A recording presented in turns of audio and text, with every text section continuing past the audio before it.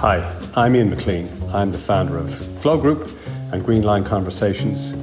And this podcast has grown out of the chaos that's been thrust upon us. During the podcast, I'm going to try and share with you the best of 25 years of helping corporate organizations deal and cope with change. So, as you're out there, busy making sense of it all, trying to cope, and maybe in some cases trying to rebuild your organizations, I'm hoping that some of this can be of some assistance. We'll keep it deliberately short, because I know you're busy. Let's dive in. If you can keep your head while all about you are losing theirs. So said Kipling. It's a scientific reality of the current chaos that we're at a time of peak uncertainty.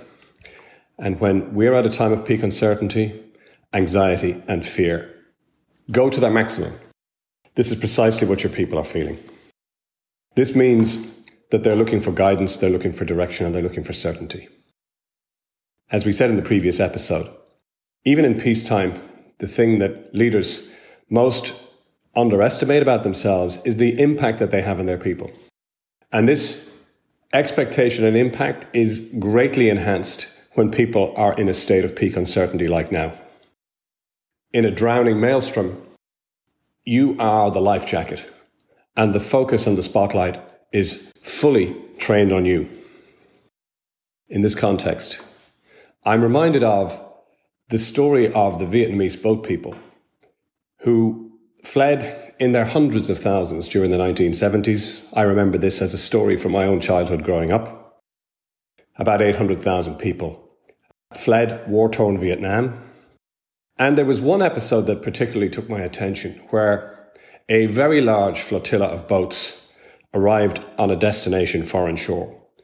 And you'll have to understand that these weren't boats that were made for sea. These were small fishing boats from small villages with families, mostly peasant rural families, totally overcrowded. When it reached dry land at its destination, this was a perfect controlled experiment condition. What they discovered with this flotilla in particular is that amongst all of the boats, you had exactly what you'd expect. There was very high mortality rates, disease was rife, exhaustion, depression. It's exactly what you'd expect in this situation. They made one interesting discovery, that amongst this large flotilla, there were two boats where this didn't seem to be the case. They were exceptions to the rule. There were lower than average levels of mortality, disease, depression, and exhaustion. And they were puzzled. The rescuers tried to figure out what it was that was common to both of these boats. And they finally arrived at the one and only conclusion they could find, which was in each of these two boats, there was a calm, influencing, dominant person who wasn't necessarily the ordained leader within the boat, but they became and they projected this sense or feeling of calm. This whole idea of a dominant emotion is critical in times of chaos and critical in times of crisis. Because the dominant emotion is perversely like a virus. It can be caught. In fact, it is caught, and it spreads rapidly. We all have been in that meeting where somebody walks into the room, the mood changes. Or you're sitting in the audience and you're watching somebody get up to deliver a public address. If somebody's very, very nervous, which is typical of people who get up and speak in public, you already begin to feel the nervousness transmute into the audience. If somebody is extremely confident, you feel far more relaxed, and that becomes contagious too. And we've all had the exposure to the overly negative person. There's only so much you can do to kind of fend off the mood. So, you need to be the calmest person in the boat. You're surrounded by your people. You're all in it together. You're all in the same boat. And nobody needs a nervous pilot. So, how do you remain calm? There are many, many ways, and we're going to explore many of them as we go forward. But the one thing to recognize is that you're subject to the same forces of humanity as everybody else. Because you've got exactly the same fears and anxieties, but you can't afford to express them. Survival means you trigger a fight or flight response. And if that begins to start to happen in you, you need to combat the chemistry that prevails there with chemistry of your own. The simplest and easiest way to remain calm in a situation is as basic as breathing.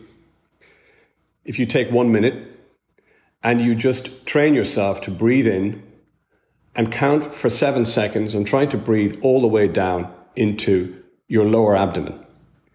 If you count to 7, breathing slowly, and inhale for 7 seconds, and exhale for 7 seconds, and you do this 3 or 4 times in a row, it reverses the neurochemistry of the fight or flight response. Try it. On the count of 3, breathe in. 1, 2, 3.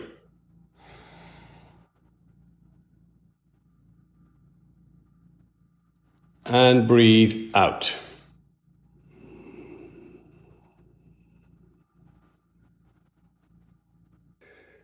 Feel it already?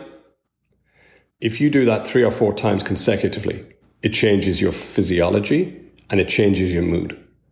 And now you're in a much better position to lead, in a mood or in a way that will keep your people calm because you are demonstrating calm yourself.